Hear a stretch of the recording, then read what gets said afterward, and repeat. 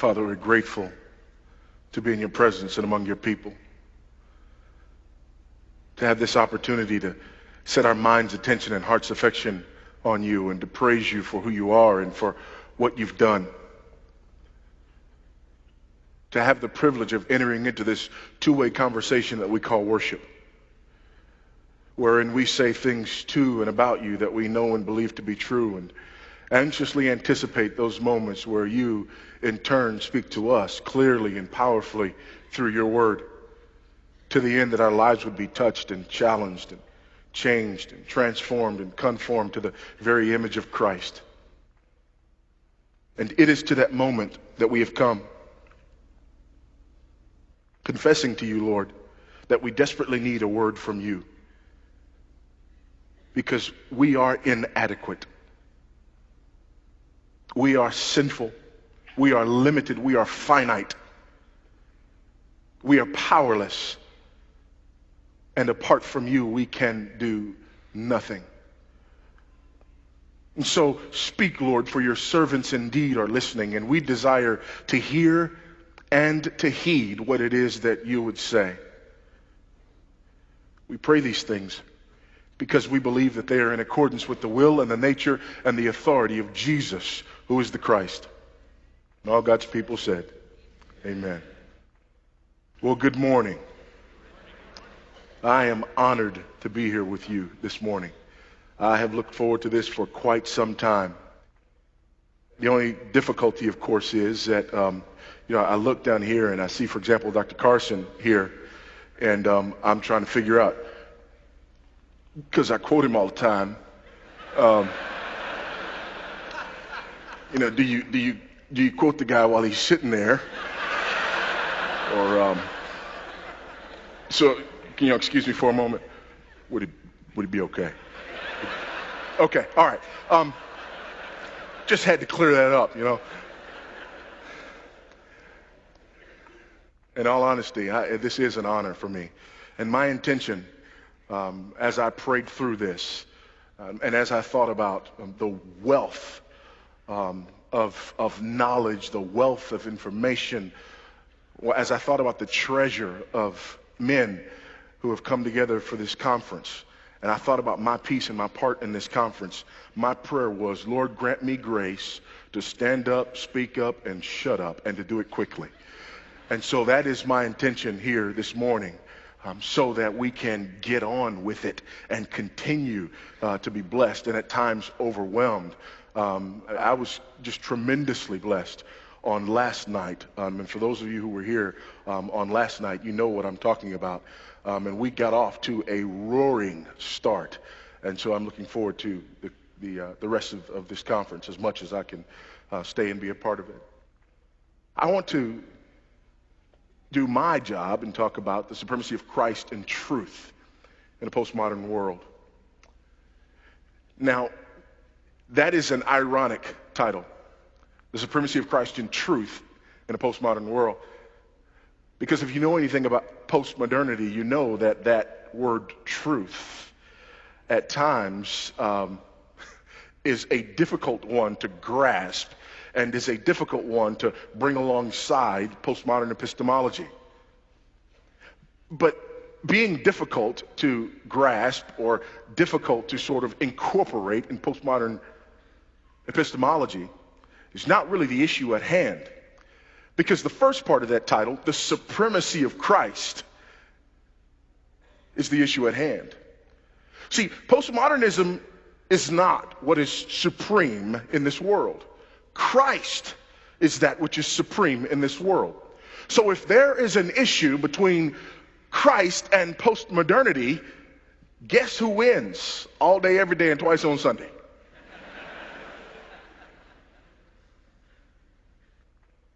There are two main competing worldviews in our culture. Those two main competing worldviews have been referred to by many different titles. But for the sake of this morning, let me sort of distinguish them this way.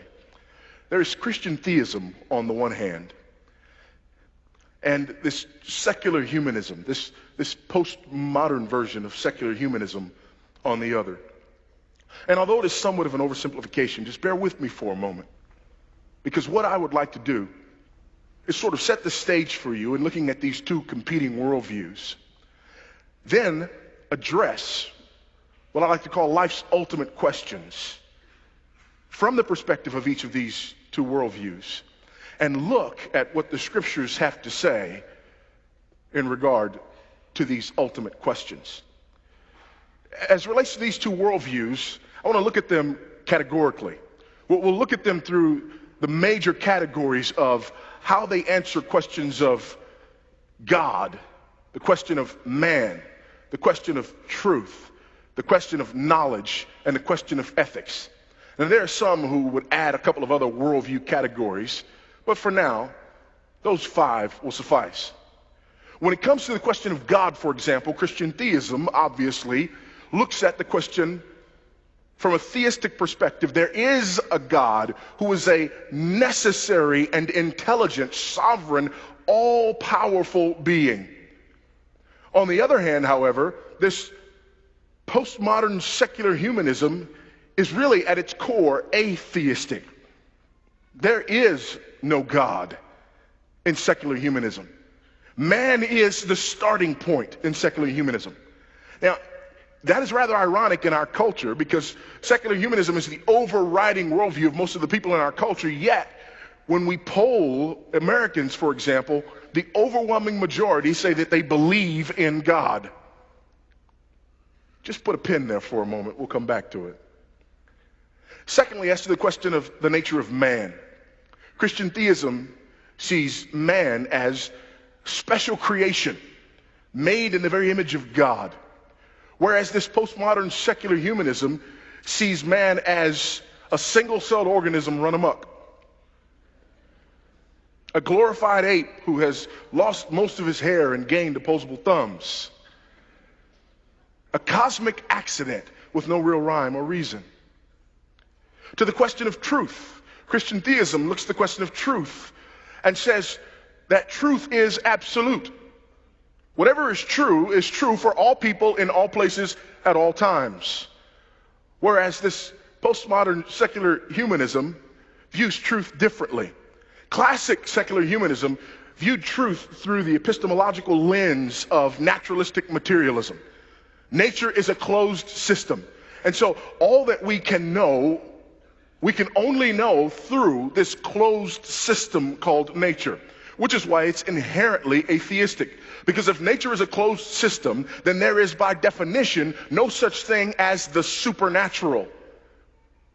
Now, when you combine these things, and it doesn't seem that you would be able to combine these things, if you believe in this sort of naturalistic materialism, why would you ever presume to refer to yourself as a Christian or anything like a Christian, or say that you have a belief in some God, when from an epistemological perspective, you have excluded even the possibility of God? Folks, trust me when I tell you that there are plenty of people who openly make this assertion. For example, John Shelby Spong, in his book, A New Christianity for a New World, openly argues from the perspective of naturalistic materialism. And he argues that what we need to do is move toward a non-theistic view of God.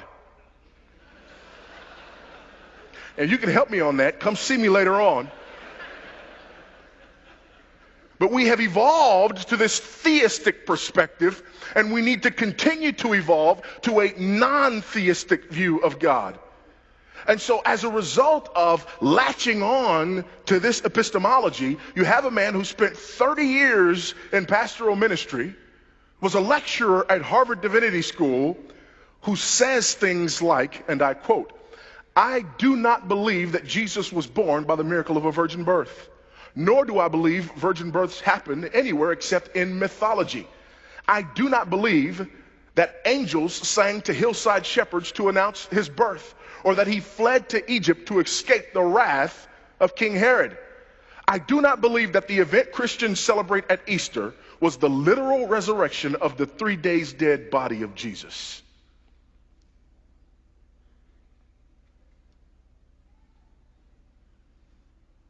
That's what happens when you cloak yourself in priestly robes, but hold on to this kind of secular human epistemology that views nature as a closed system and man is no more than an evolved beast? What about the view of ethics? Well, Christian theism views ethics as absolute, whereas secular humanism, and this postmodern secular humanism, views ethics as cultural and negotiable. What's ethical in your culture is not necessarily what is ethical in another culture. And each culture negotiates its own ethics. And each period of time, each period of history negotiates its own ethics. Therefore, there are many history professors who are unwilling to say that what Nazi Germany did in its attempt to exterminate the Jews was unethical because somehow it fit within the framework of their negotiated ethics within the context of their culture in their time.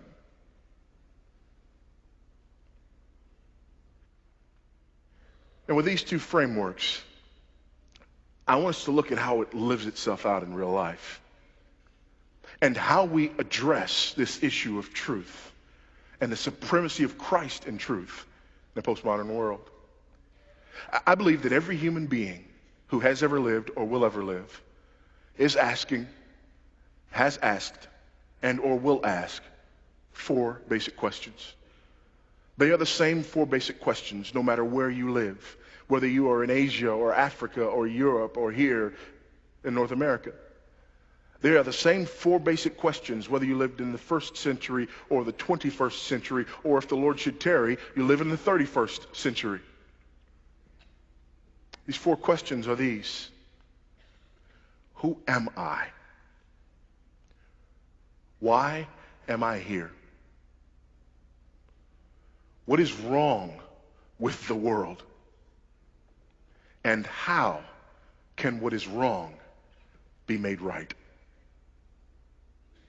We may not all articulate those questions, but it is in the soul of every man to wrestle with those questions. Who am I?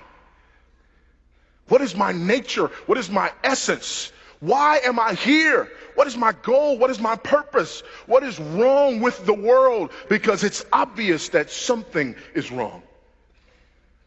And how can what is wrong be made right?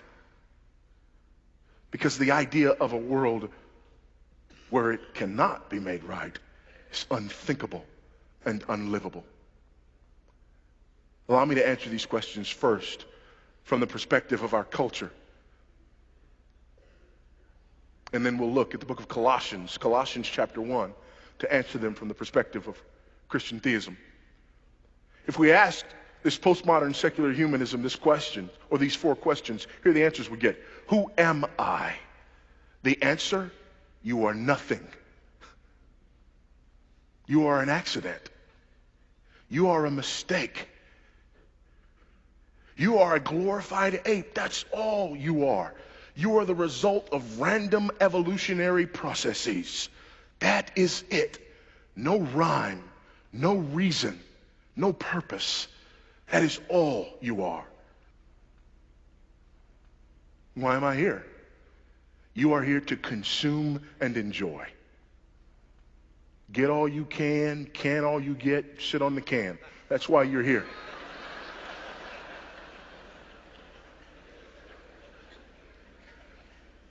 That's the only thing that matters. I remember when they asked the question of Lee Iacocca when Chrysler was at its apex and he was making money hand over fist. How much money would be enough? He was as honest as any man has ever been. His answer, a little bit more. Always a little bit more. Consume and enjoy. That's why you're here. By the way, when you put these 2 things together, you get terrible results.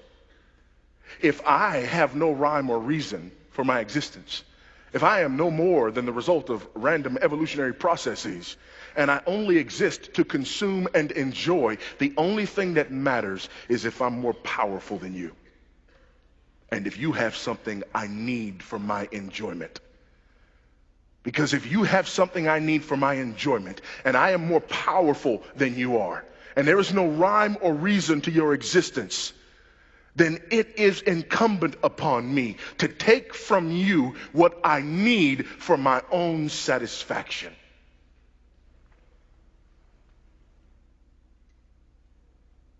Have we not seen this?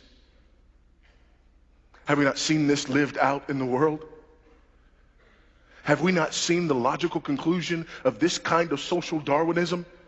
Have we not seen a culture that at one time said, there is one race that is further evolved than all other races.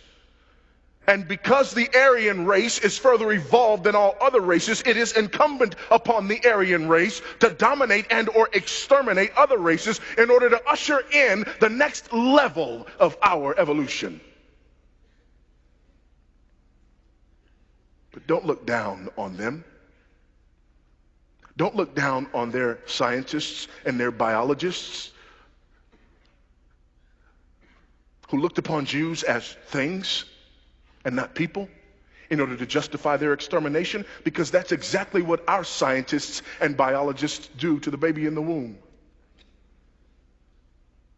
The same concept of eugenics, the same concept of all that is an inconvenient lump of flesh, or even more sinister, this child will be severely deformed and will therefore hinder your ability to consume and enjoy.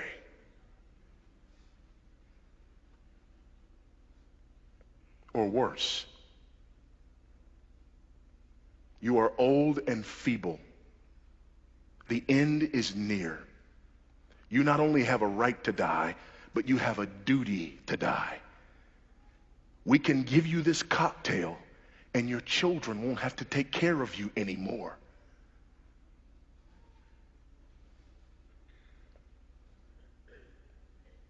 Who am I? According to secular humanism, I'm nothing. Why am I here? To make the most of it, to consume and enjoy while I can. What is wrong with the world? Well, if you ask secular humanism what is wrong with the world, the answer is very simple. People are either insufficiently educated or insufficiently governed. That's what's wrong with the world. People either don't know enough or they're not being watched enough. That's what's wrong with the world. How can what is wrong be made right? More education. More government. That's the only answer our culture can come up with. Teach people more stuff. The only problem with that is if you take a sinful, murderous human being and educate that individual, they merely become more sophisticated in their ability to destroy. Well, then we need to govern them more. Really? Who's governing the governors?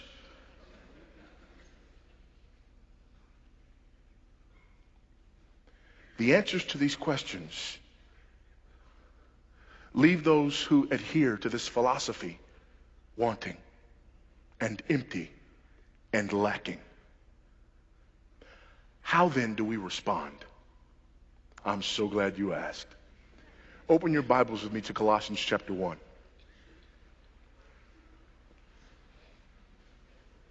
Colossians chapter 1. And let's see how the Bible responds to these same questions. Let's see how the Christian worldview responds to these same issues. Let's see how the supremacy of Christ can be applied to life's ultimate questions. To the questions of who am I and why am I here and what is wrong with the world and how can what is wrong be made right. Colossians chapter 1.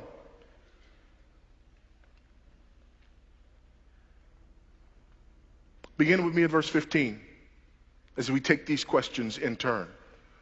Question number 1, who am I? Look, beginning verse 15. He is the image of the invisible God, the firstborn of all creation.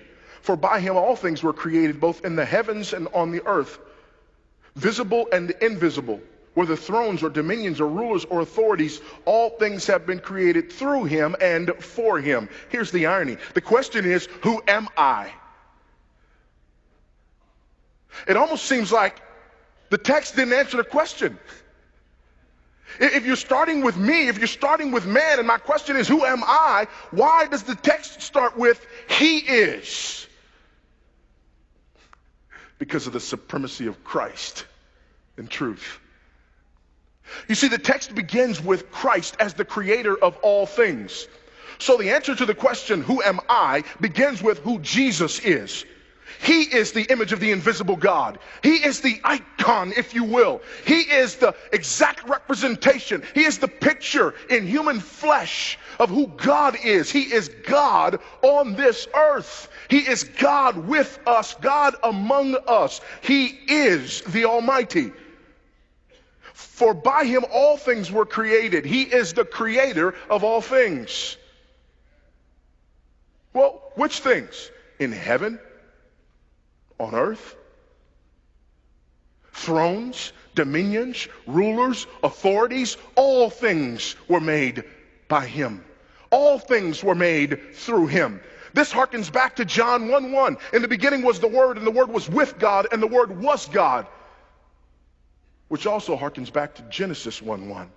In the beginning, God created the heavens and the earth. If we continue to read, we find these marvelous words. Let us make man in our image and in our likeness. So who am I? Secular humanism says that I am the result of random processes. Christian theism says I am the crowning glory of the creation of God. Christian theism says he knit me together in my mother's womb. Christian theism says I am no accident. I am no result of random processes. Christian theism says whether I am tall and beautiful or whether I am small and not so handsome, whether my body functions perfectly or I am deformed severely, I am the crowning glory of the creation of God.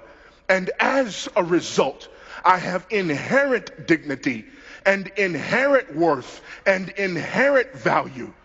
Christian theism cannot comprehend ideas like racism and classism and eugenics. Christian theism looks at the black man and the not so black man. You categorize the world how you want to. I categorize the world how I want to.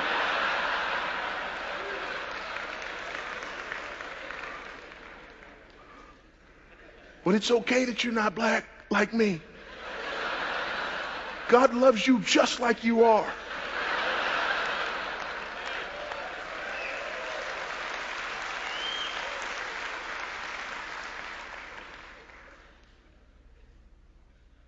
And the question always comes, well, if that's the case, it's always hovering, even when people don't ask it. The question hovers, it lingers. I don't like lingering and hovering questions. I say, let's get it over with. Here's the lingering and hovering question. You say that in the context and confines of this Christian theism, there is no room for this kind of racism, but we know for a fact that there have been cultures who claimed on the one hand this allegiance to Christian theism, and on the other hand, they embraced racism and slavery. What are you going to do with that? I don't have to do anything with that. Narrative is not normative. Just because it happened doesn't mean it was right. Here's my issue. It stopped. What made it stop? What was the underlying worldview that rose up and said, this is inconsistent? What was the underlying worldview that says we are an exercise in cognitive dissonance here? What was the underlying worldview that rose up and said, you cannot on the one hand claim allegiance to Christian theism and on the other hand despise men because of the color of their skin? Was it wrong? Yes, it was wrong. But by what standard? By the standard of the supremacy of Christ.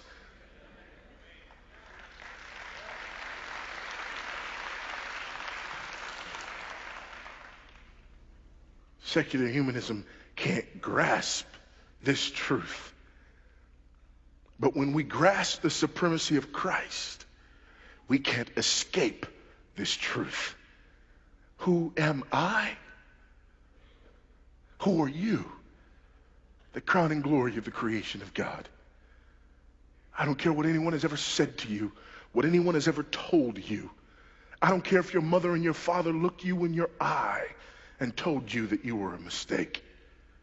You are the crowning glory of the creation of God.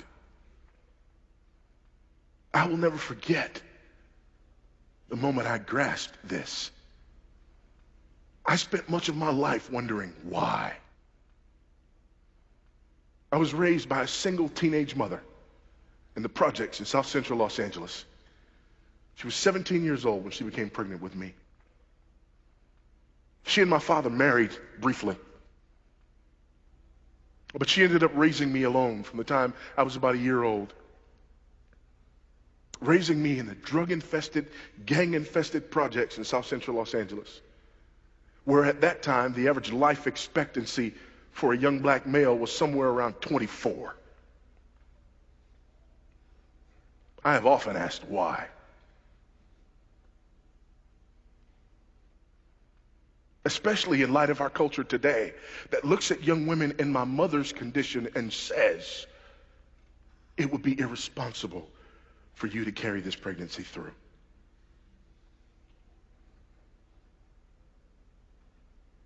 But who am I? The crowning glory of the creation of God.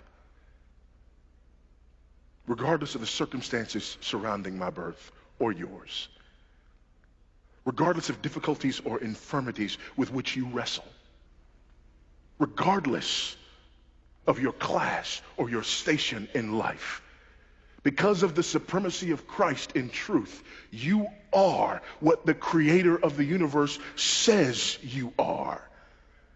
And by breathing into you the very breath of life, he says you have value. He says you have dignity. He says you have worth. And he says that I had better recognize that in you as well as in myself. And so we see the supremacy of Christ in truth in question number one. Question number two, why am I here?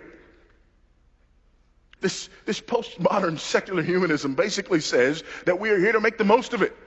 There is no rhyme or reason, so we're here to make the most of it. Consume, enjoy. That's why you're here. This is the overarching mentality in our culture, both inside and outside of the church. This is the overarching mentality that brings us to this place of unquenchable materialism. This is the overarching and overriding mentality that causes people in our culture, where the rest of the world looks at children as a blessing, we look at them as a blight and as a burden. Where the poorest nations in the world talk about how many children they can have, we talk about how many children we can afford. We have houses that are larger than they've ever been, and families that are smaller than they've ever been. Cars, minivans. Why? When our attitude toward children is a boy for me and a girl for you, and praise the Lord, we're finally through.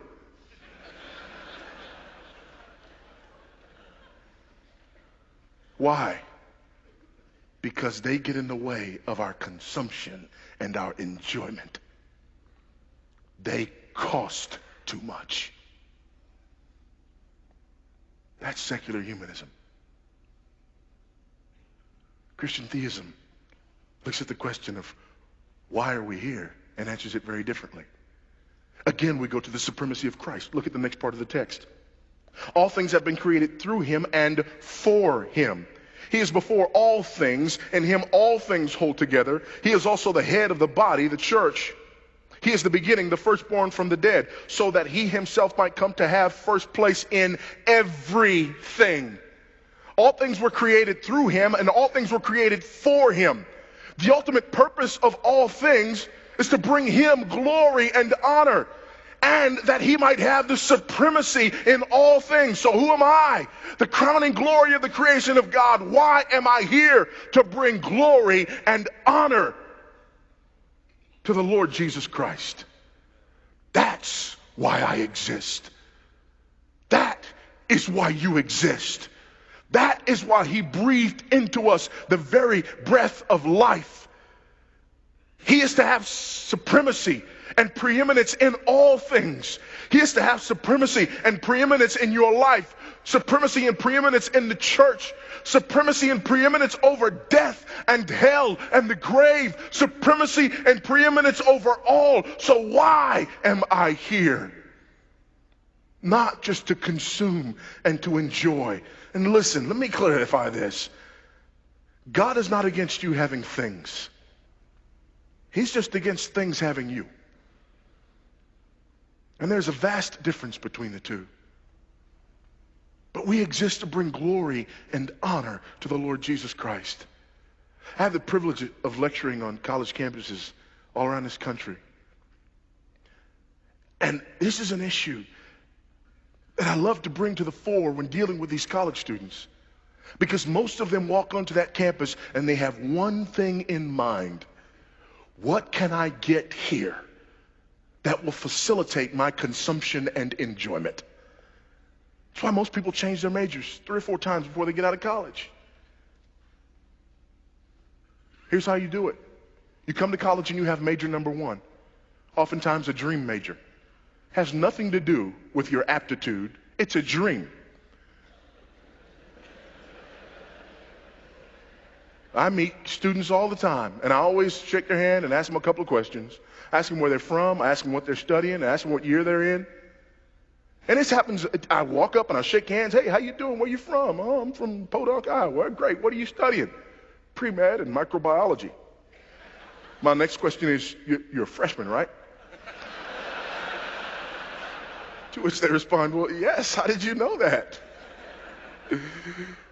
That stuff is hard. You won't be in it next year. But again, hey, if that's your aptitude, I'm not talking about if that's your aptitude. I'm talking about if you just walk in and that's your dream because of the prestige of that position. That's how we get major number 1, that dream major. How do we get major number 2? You go to Fortune 500 magazine, find out who's making the most money, which one of them has the least amount of education, you major in that.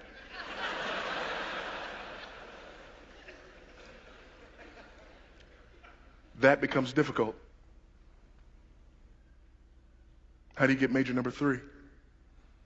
Oh, around the 2nd semester of your junior year, you walk into a counselor's office and say, excuse me, but what do I have the most hours in?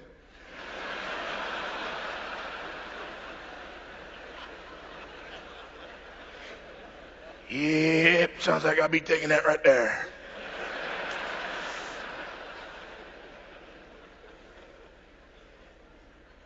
By that time, our major is get-outology.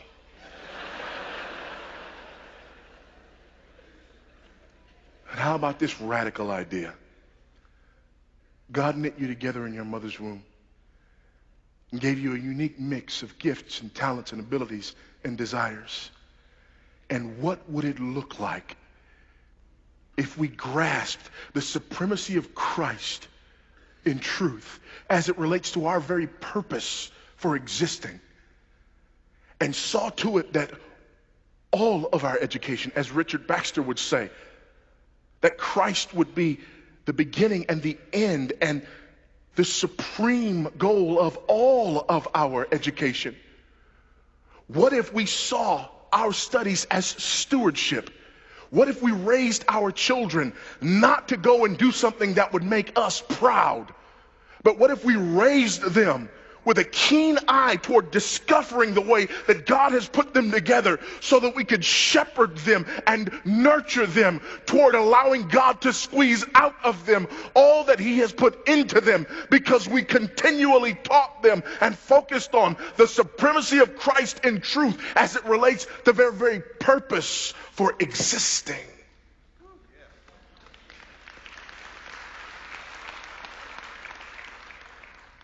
He is before all things.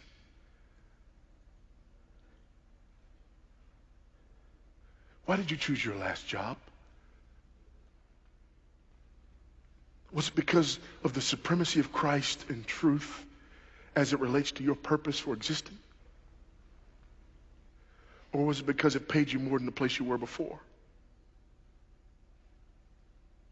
Pastor, how'd you choose your current church? Was it because of a pursuit of the supremacy of Christ in truth, in all things, even as it relates to your pastoral purpose? Or was it because this position is a little more prestigious than your last one?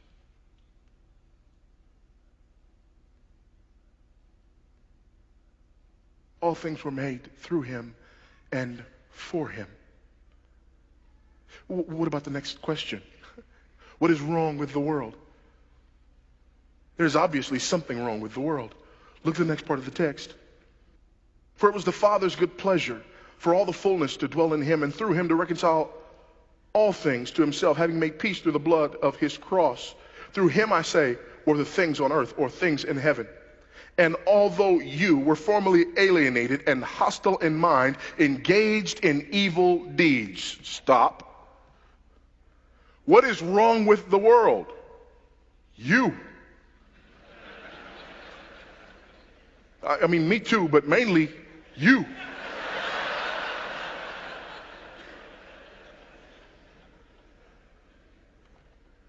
Hostile in mind and engaged in evil deeds. What is wrong with the world? You are the crowning glory of the creation of God.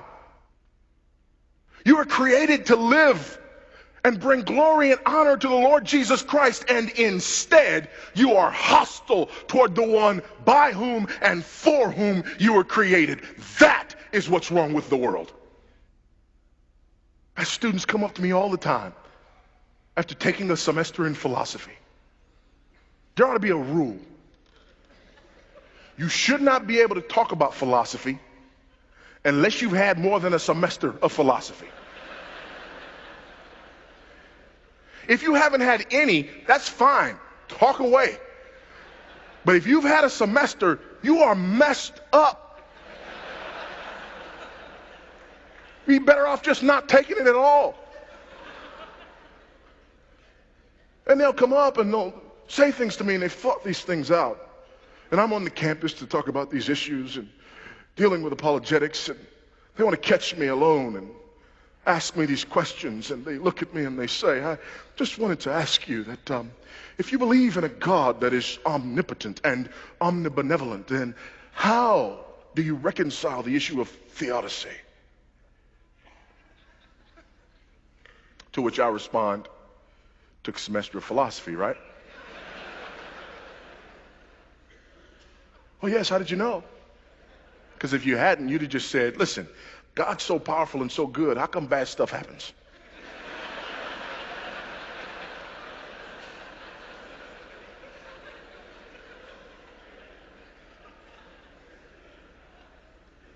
But I'm not going to answer the question until you ask it correctly. I worked on that all week. What do you mean ask it correctly?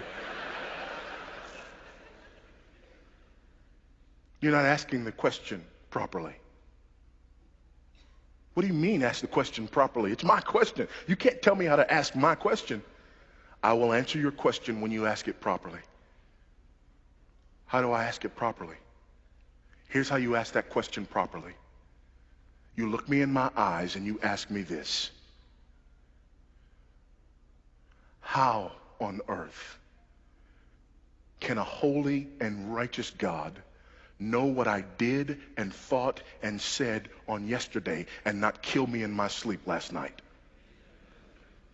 You ask it that way and we can talk. But until you ask the question that way, you don't understand the issue. Until you ask the question that way, you believe the problem is out there.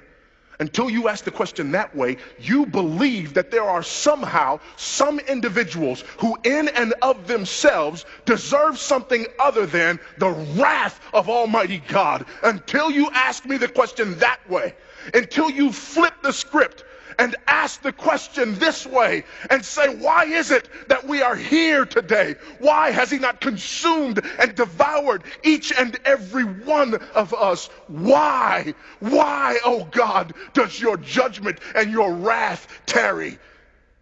When you ask it that way, you understand the issue. When you ask it the other way, you believe in the supremacy of man. How dare God not employ his power on behalf of almighty man? You flip the question around, you believe in the supremacy of Christ. How dare I steal his air? Because the last breath I took, I borrowed it from him. And I'm never going to give it back. When you borrow something and never give it back, you're stealing.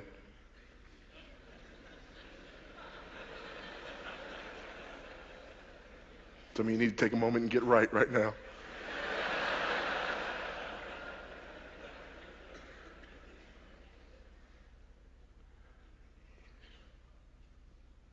The problem is me. The problem is the fact that I do not acknowledge the supremacy of Christ in truth. The problem is I start with me as the measure of all things. The problem is I judge God based upon how well he carries out my agenda for the world. And I believe in the supremacy of me in truth. And as a result, I want a God who is omnipotent but not sovereign. If I have a God who is omnipotent but not sovereign, I can wield his power.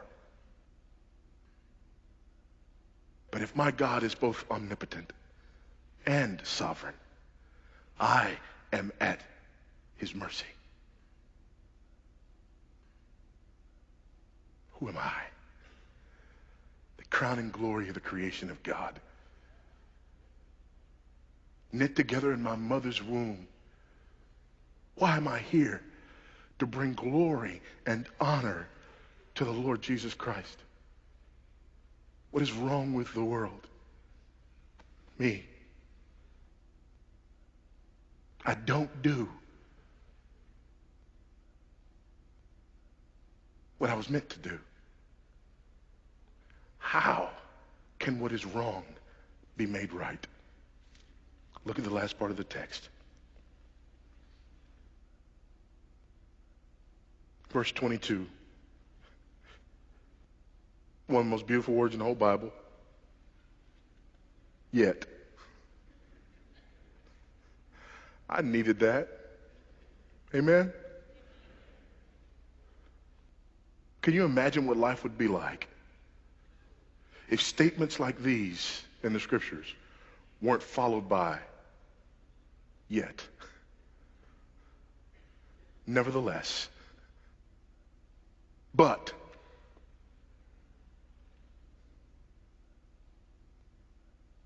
yet he has now reconciled you in his fleshly body through death in order to present you before him holy and blameless and beyond reproach. If indeed you continue in the faith, firmly established, steadfast, not moved away from the hope of the gospel that you have heard, which was proclaimed in all creation under heaven, and of which I, Paul, was made a minister. How can what is wrong be made right? We see two things in that last set of statements. Number one, we see that what is wrong can be made right by the penal, substitutionary, atoning death of Christ. And secondly, by that if statement, we see that it cannot be made right any other way. The supremacy of Christ in truth, in redemption. We see the supremacy of Christ in his exclusivity. There is no other means by which man can be justified. There is no other name under heaven given among men whereby we must be saved. Christ died for sin once for all, the just for the unjust, in order that he might bring us back to God. All we like sheep had gone astray. Each of us had turned to his own way, but God had caused the iniquity of us all to rest on him. How can what is wrong be made right? What is the answer? Every other religious system in the world, and again, an oversimplification, but forgive me for the sake of time. Every other religion in the world basically boils down to this. You need to have a religious experience. And from that moment on, you need to do more good things than bad, and then hope for the best when you die. They may differ in what that experience needs to be and how they define the good. But ultimately, I need to have an experience. And from that moment on, I need to do everything in my power to do more of the good and less of the bad. And still there is no certainty or security. I wrestled with this as a young freshman in college. See, here's what I didn't tell you about my upbringing. I didn't grow up around Christians or around Christianity. My mother was a practicing Buddhist. I never heard the gospel until I got to college. I wrestled with this. And ultimately, here's what I wrestled with. Everything tells me I'm supposed to have a religious experience and then do more good than bad, hope for the best when I die. 3 problems with that. Number 1, I can't be good. I tried.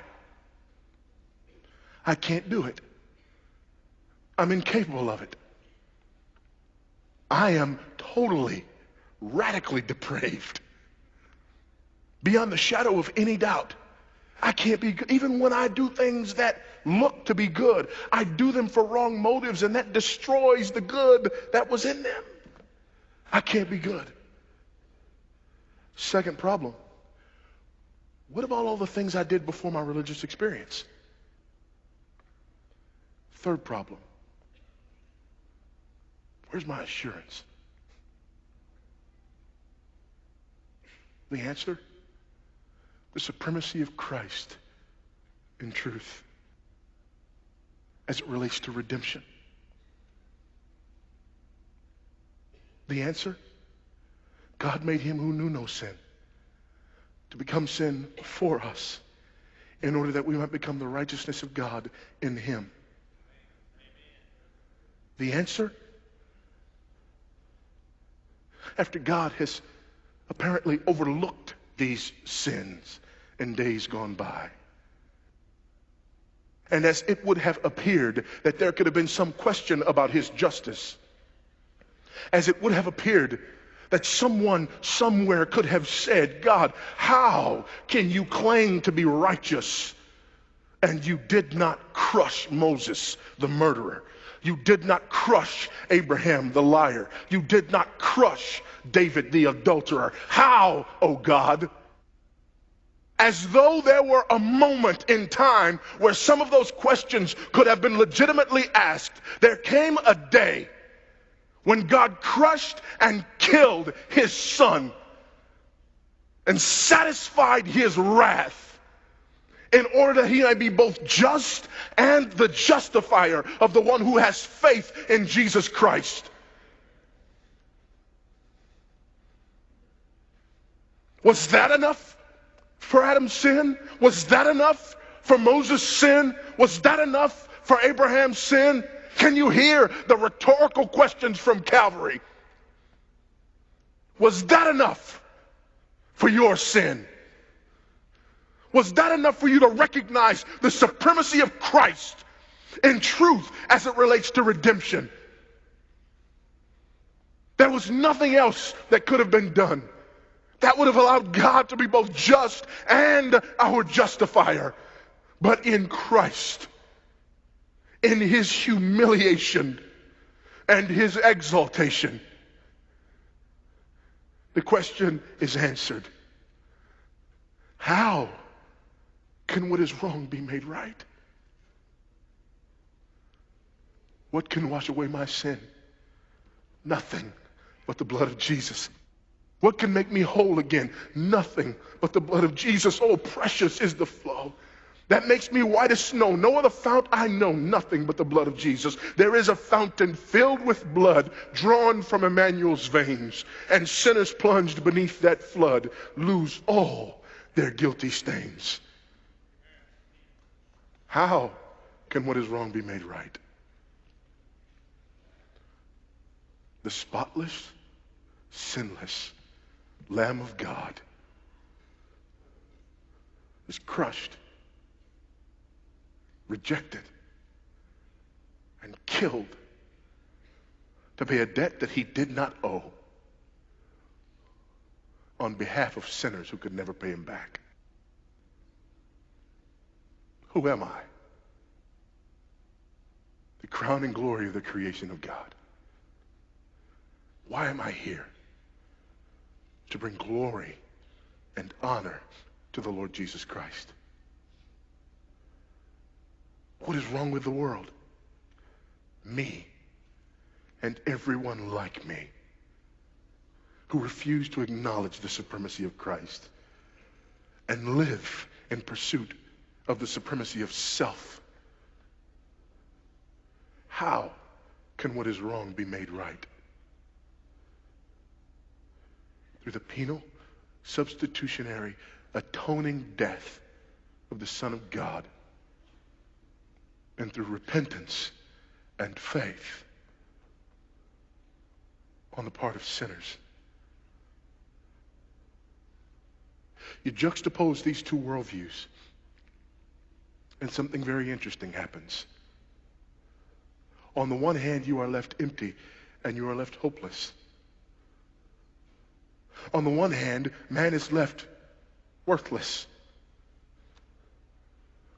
On the one hand, you are left to pursue your own satisfaction and never find it. And on the other, you are precious. You have a purpose. But you are powerless. But it's okay, because you were purchased.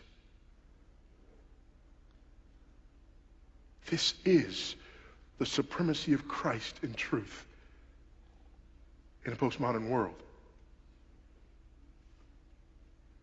As we walk through the highways and byways and look into the lifeless eyes of individuals who have bought the lie, let us rest assured that we possess the answer, and we are possessed by the answer. The answer is Christ and his supremacy in truth. Let us rest assured that those who walk aimlessly through this life will never be satisfied with the answers that our culture has seen fit to give. And the further we have run away from the supremacy of Christ, the further we have run away from the only thing that will ever satisfy and the only thing that will ever suffice. And let us rest assured that the supremacy of Christ in truth also means the sufficiency of Christ in truth. We preach Jesus and him crucified. And I'm not ashamed of the gospel of Christ, because it is the power of God unto salvation for those who believe, to the Jew first and also to the Greek. This is the supremacy of Christ in truth. In a postmodern, pre-Christian, dying, rotting, decaying, and hurting world. Let us therefore embrace it and proclaim it passionately, confidently, and relentlessly Because after all, that is why we are here.